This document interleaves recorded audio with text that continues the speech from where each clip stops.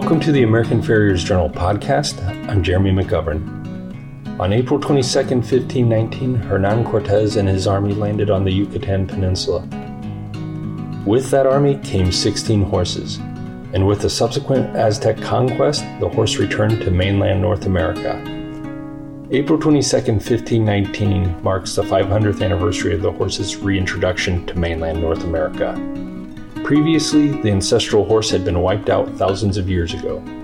To commemorate this anniversary, we have this three-part podcast series with Dr. Deb Bennett, who is a leading authority on the horse's migration in North America and equine anatomy.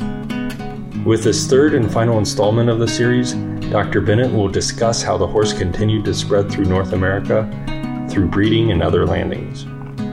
She'll also circle back to a theory on why the previous equids disappeared from North America. But first, we'll hear from our sponsor, Castle Plastics. Castle Plastics is a fifth-generation family-owned and operated injection molding manufacturing business. The year 2020 marks the celebration of our 100th anniversary. For over 30 years now, we have dedicated our production capabilities to the equine industry with our vast assortment of superior hoof pads. We take pride in both the innovation and quality of all the products that we have developed and introduced to the market over the years, as well as the fact that each and every item that leaves our facility is manufactured in-house in the USA. Castle pads currently are used globally by the majority of all hoof care professionals. Contact us at 1-800-9-CASTLE or visit us online at castleplastics.com for product and supplier information. We're now on continental North America, a firm hold compared to what happened in Panama. By the time they're going north from Sonora, it's a whole nother century. So you're looking at the 1600s. So you're going to get Juan de Oñate, who's the guy that founds the colony at Santa Fe. Before him, you get Coronado, and the Coronado going up to look for Quivira and the city and El Dorado, and finding nothing more exciting than the Hopi Pueblos and Zuni Pueblos. I mean, that was a sad story. Poor boy. He was disappointed because there were no cities of gold, of course, and the Indians by then were savvy to how stupid and greedy some of these guys were. So to get rid of them, the people of the Pueblos had a conference with them, and they said, look, we can't give you any gold. We don't have any gold. We grow corn. That's what we do here. But we know from our ancient lore that there is a city way to the northeast that is called Quivira, which, of course, that's where Quivira is. There's a town in Missouri or Kansas. It's near Kansas City that's called Quivira. And that's because they think that is indeed where Cortez's men finally gave up. And they think maybe Cortez's men got as far as the headwaters of the Missouri, even. They really went far up there, because he got up there as far as Wichita and decided to split up. So they split into parties of 3 or 4 because he's running out of resources and he's not finding what he's looking for. So Coronado set out in the most golden of conquerors, in the most magnificent send-off parade you could possibly imagine, wearing golden armor and with a huge, well-funded expedition, and comes back a penniless cripple, having found nothing that he wanted. He found a lot of stuff that we might want, right. But he didn't find any gold or any Indians that were mining any. So he's before Santa Fe. But when Oñate comes up, Oñate is a rotten administrator, terrible, slack, incompetent, and also greedy and stupid. They lose horses left and right. Coronado didn't lose a single horse. They ate them, but they didn't let them get loose. If they were starving, they'd kill them and eat them, but they didn't let them get loose. But Oñate, who was even more well-funded, he had lots of livestock of all classes, just schlepped it about. I mean, his men traded horses to Indians so they could have women.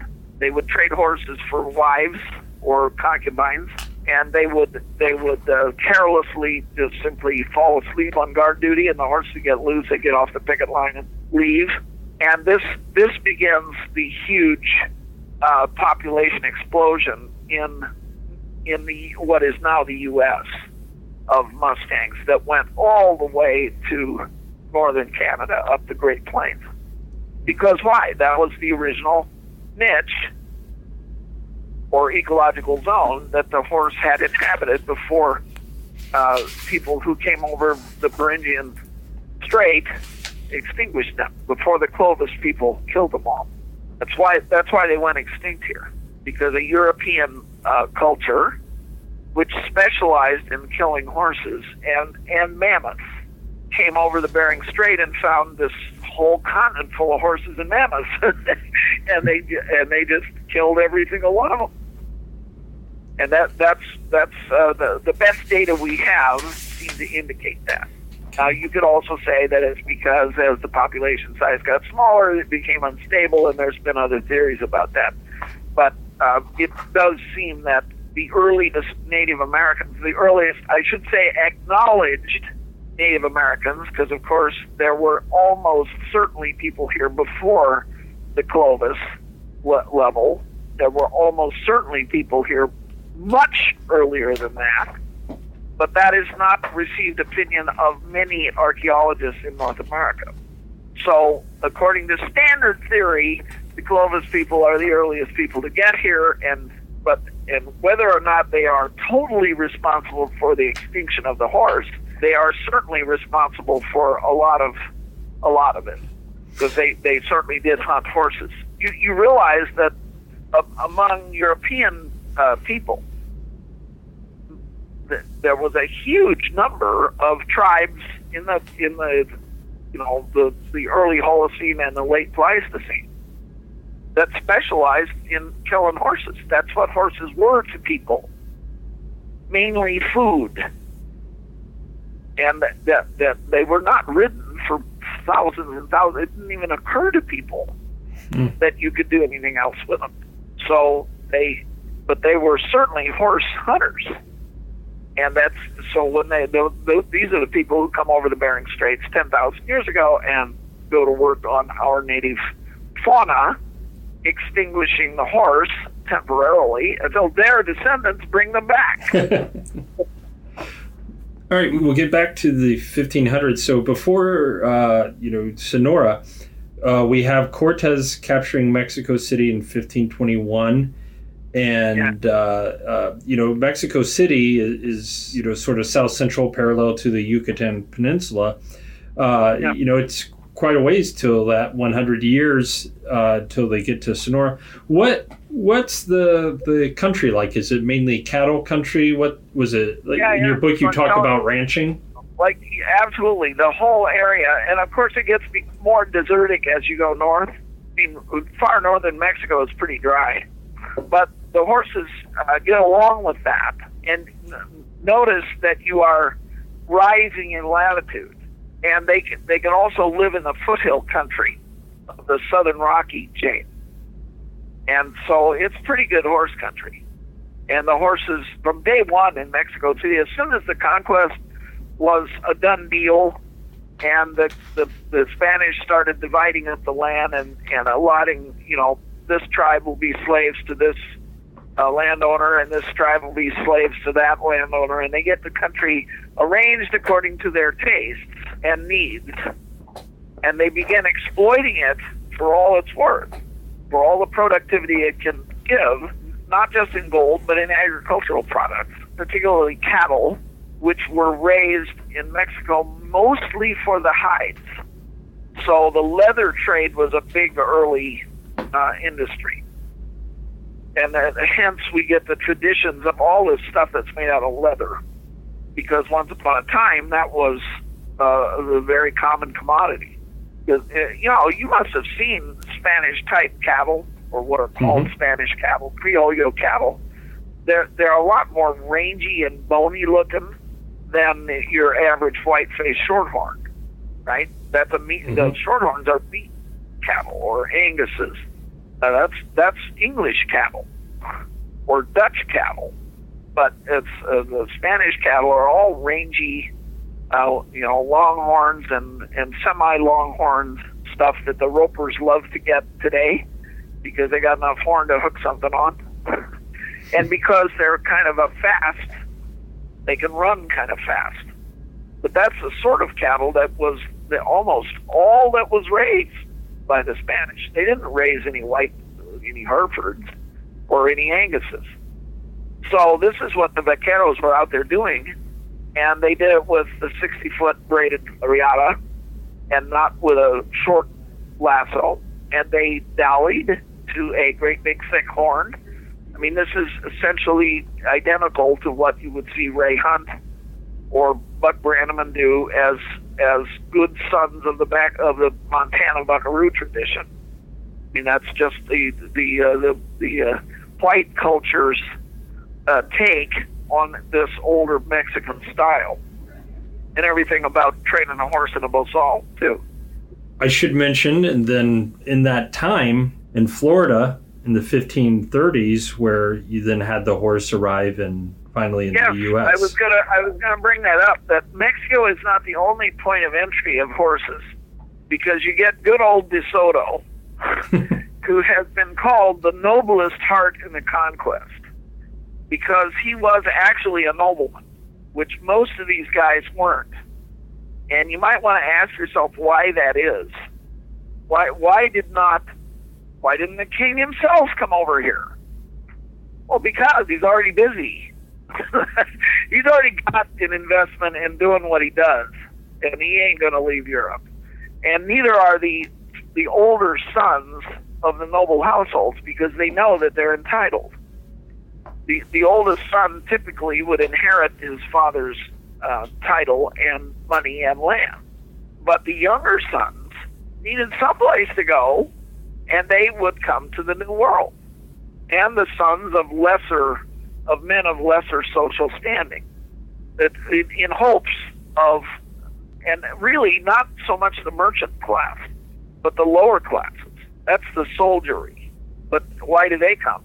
In hopes of getting out of the social hierarchy that was pretty much fixed in Europe. So you get, very few actual noblemen. But De Soto was a romantic. You can almost think of him as a sort of Don Quixote figure, and because he is cultured, he's honest, he has class, he knows how to train a horse. So Cortez had a lieutenant named Pedro de Alvarado, who was a top-class horseman as well. So that, one of the questions I often, this would apply to De Soto as well, but one of the questions I often pose to students and audiences, because actually I'm giving them a bit of I'm chiding them, because Americans are not known for their grasp of geography or of history or of foreign languages. In fact, many Americans are suspicious of that if you taught your kids bilingually, there's something weird about you or un-American. And this is a terrible attitude. We live in a world of many cultures, and if you make no effort to understand the other guy, you're going to lose on every level. That's what education means, so that you don't lose. So when I speak to these audiences, I will often ask them, so half of you people are like telling me that you're into dressage, right? And I get a whole bunch of hands raised. Yeah, we like dressage. We like the Olympics. I say, good. So tell me when the first dressage upper level ride that incorporated upper level maneuvers was performed in North America. And they'll guess Ann Gribbons in 1974, or they'll guess Hilda Gurney, or something with the California Dressage Society, if they even know that much. And that would date to perhaps the 1950s. Right.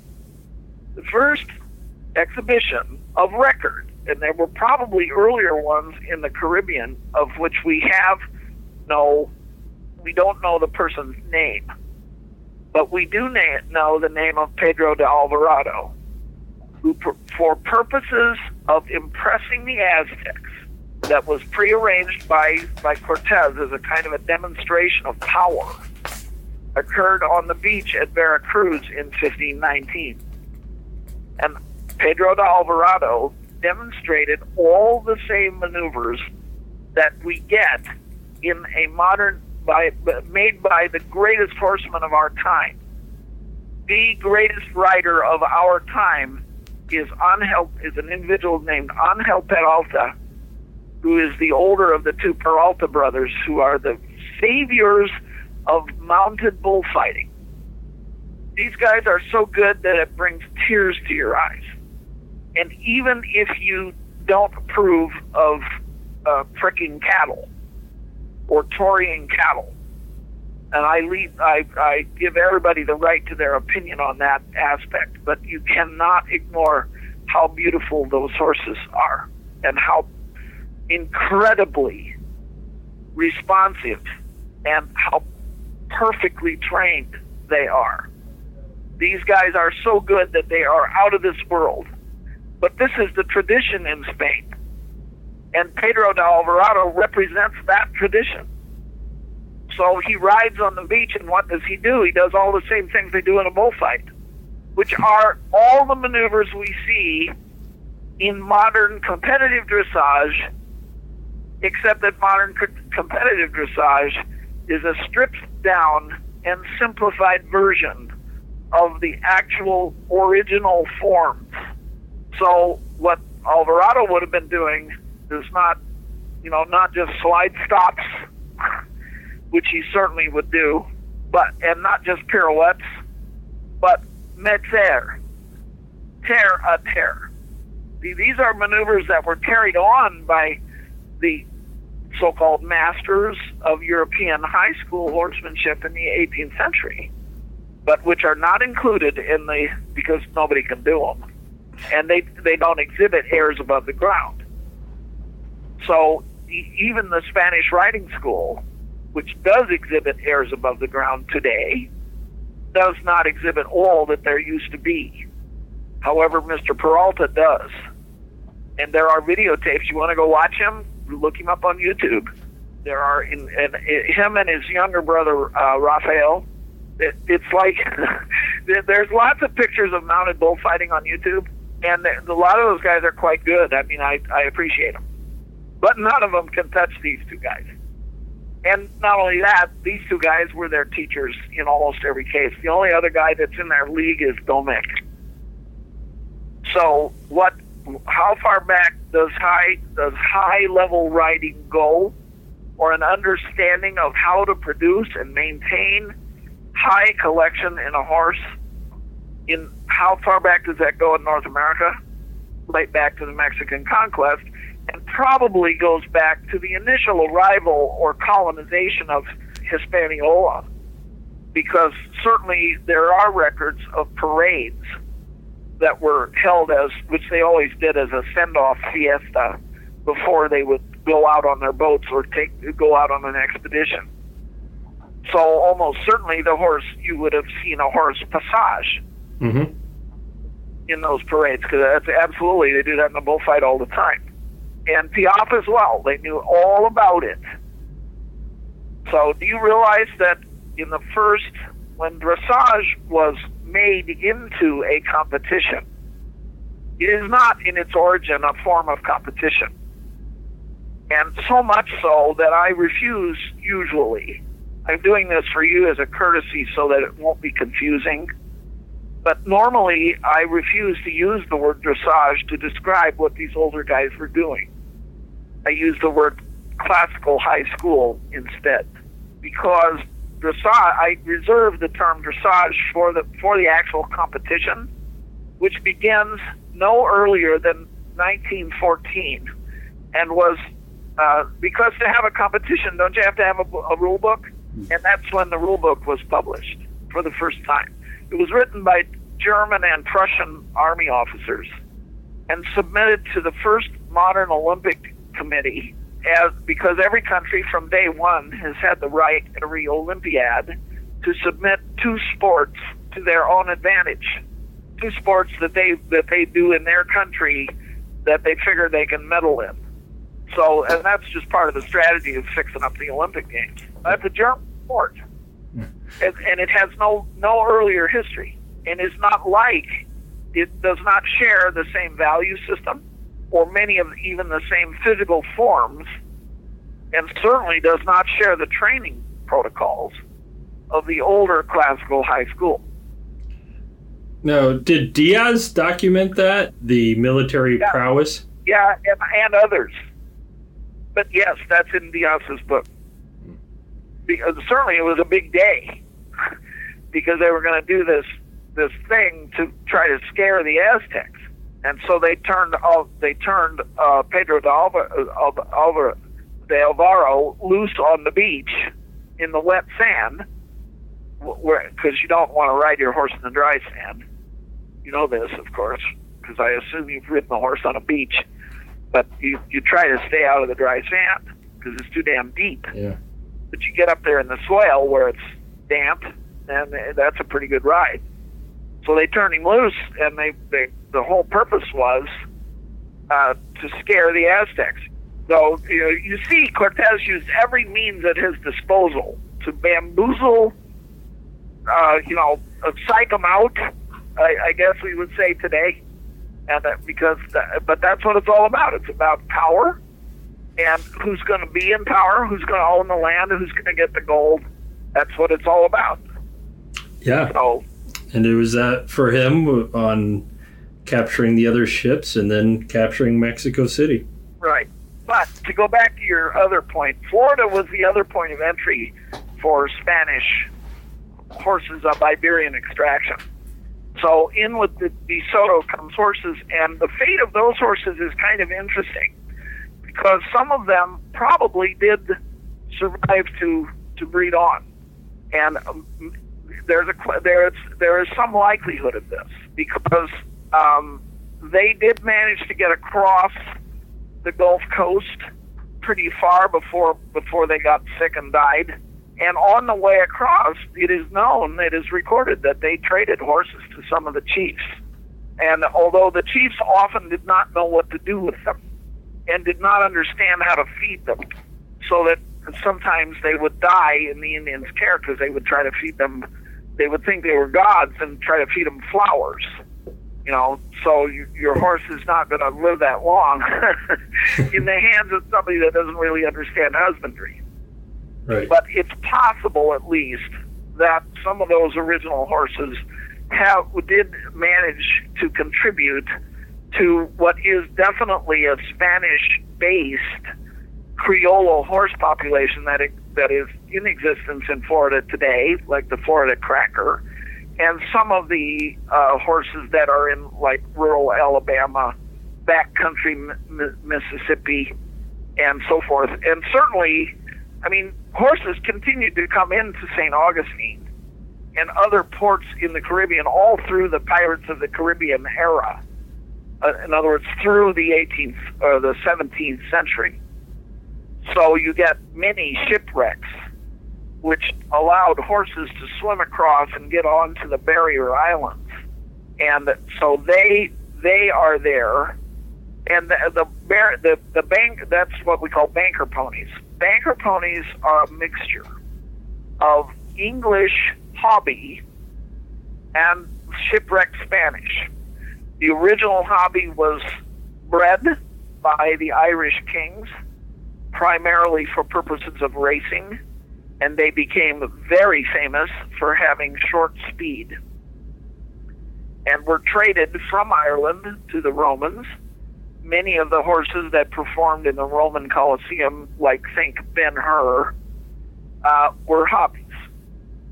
The hobby is the most important of all horse breeds because it is the mare bloodline of the thoroughbred, the quarter horse, the Morgan, the American saddlebred, the American standardbred, and some minor breeds such as I until recently owned a gelding that was a Rocky Mountain horse, and they also definitely hark back to hobby.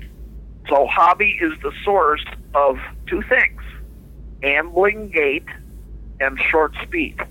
How many ambling thoroughbreds have you met? I don't think you've met very many, and that's because the tendency to amble has been largely bred out of those breeds. But once upon a time, it was normal for thoroughbreds to amble. And this is the type of thoroughbred that did that is the ancestor of the saddlebred. Aha. Yeah, so there is more than meets the eye there, Horatio. The hobby story is the other story, you see. So whereas we've been talking about the Mustangs and the Baguales and the Criollo horses, these are horses of Iberian extraction, and they come to us with the first conquest and colonization from Europe to the New World. But there was a second wave which entered North America in Montreal and in Plymouth Rock and in Virginia, the Jamestown, and later in Pennsylvania and New York and Delaware and Rhode Island and Maryland. All that stuff, that's English, Dutch, and French. And almost all of the early importations to all of them, other than Dutch, so English, French, were hobby or hobby related. And this is the whole story of that is what I call Hobbs' children. All of our Anglo and Franco-American breeds are Hobbs' children. And that's different than the Spanish stuff. So if you look in Equus magazine, about, I think it's like 4 months ago, we did an article on the Cayuse, on what is the Cayuse, and when did cowboys actually start riding quarter horses? Not very early. There wasn't any such thing for a long time as such, named as such. And of course, everybody knows that quarter horses have a certain strain of Iberian blood in them, because putatively that's where they get their cow sense. So there was some interbreeding. But what I do in that particular article is I present the maps that show this same thing you've been asking me about the spread of horses from Santa Fe, but also the spread from St. Augustine, and the spread from Montreal City, and the spread from the East Coast, the 13 colonies. Because all of them are what make our unique American blend. A lot of Europeans have a hell of a time they're always mixing up standard breds and saddlebreds, and Morgans, and quarter horses. They can't tell one from the other, which to our eyes is like obvious. You would never mistake a Morgan, at least the classic.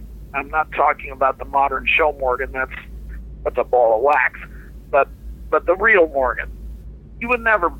Anybody that knows anything about American horses would be able to identify a Morgan as a Morgan at a glance, and would never mix it up with a thoroughbred or a quarter horse until you get up to quarter horses that are 99.99% thoroughbred, and then you can't tell them apart anymore.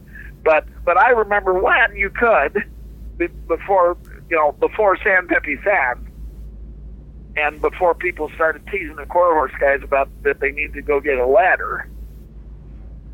But the point is, Hobbs' children, the English, the Anglo and Franco-American breeding, and the Iberian breeding are the two great root sources of where we get our genetics, or where we get our bloodlines, for the creation of the breeds which are classically and typically American. All right, so let's look at the United States, and you talked about the point of entry in Florida. What made Santa Fe in the 1600s that center for I guess the emerging horse population? That's where Juan de Oñate could take over Pueblo. Okay. That they went to Atacama. and they took it over. And that's just happenstance. They were able to come into the very peaceful Zuni peoples and the Hopis and just say, we're going to sit here, and that's too damn bad if you don't like it. And they enslaved them. And they also taught them reluctantly and sometimes illegally how to handle, feed, and train horses, and what tack is supposed to look like and what it's supposed to do, because the Indians had no knowledge of that whatsoever. And all Indian tack is in the imitation that could be produced in the Indian camp with the materials available to the Indians of a Spanish saddle. So although naturally the Native Americans modified the form, so for example, there are traditionally certain type of saddle that's only used by women. That's a Native American cultural thing. But the saddle itself has a tree, and it's built like a Spanish saddle. And it's built like the type of saddle that was used during the conquest, with a high pommel and cantle. I think that's the great takeaway, too, is where the horse re-entered, came back, and then as more conquest from other groups became more successful, so many points of entry that give us the horse today. Right. Well, our American horses are a unique blend, just like the horses of any other country are, because there is no such thing as a purebred horse, not even Arabs. All of them were either extracted from the wild at a very early date and bred by crossing animals that would never have encountered each other had it not been for human influence. So don't be kidding yourself. A lot of people seriously kid themselves about pure breeding and the supposed advantages of that. There are no advantages of that. That would matter to the animal. Okay? You can breed yourself right into a corner by breeding quote-unquote purebreds. For us to do what is good for horses, to care about horses, not care about what the horse can do for you. He will do anything for you if you will just acknowledge what he is and work with that. And the same goes for the dressage horse that is badly collected and therefore begins to break down in the hocks. That is why they break down. And the same thing for the jumper, that they got to squeeze one more round out of him so they can complete their points for that season. This is not humane, and it's unethical, but it goes on every day. Well, what does this mean ultimately in terms of what we're breeding? Because that's where the survival of the species lies. Do you want to have viable horses in another 100 years? That's the question we're really looking at, and that's why we look at history, Jeremy. It's not just because this is a cool story about the invasion of Mexico. History matters because without it, we can't interpret what's going on now. And if we are ignorant of history, we will not have the kind of perspective that we need in order to make good judgments, because we are the caretakers of this species. It has no other. So I am no animal rights activist. I'm a horsewoman, and I train horses, and I enjoy riding horses, and I think that horses should be used, and that oftentimes they're not used hard enough. But they also have to be used with knowledge. So from those 16 horses that landed with Cortez 500 years ago, the horse returns to the mainland of North America. And although those 16 horses eventually succumbed to warfare and disease, their impact on the horse's return is remembered with this 500th anniversary. I'd like to thank Dr. Deb Bennett for providing her insight on this anniversary.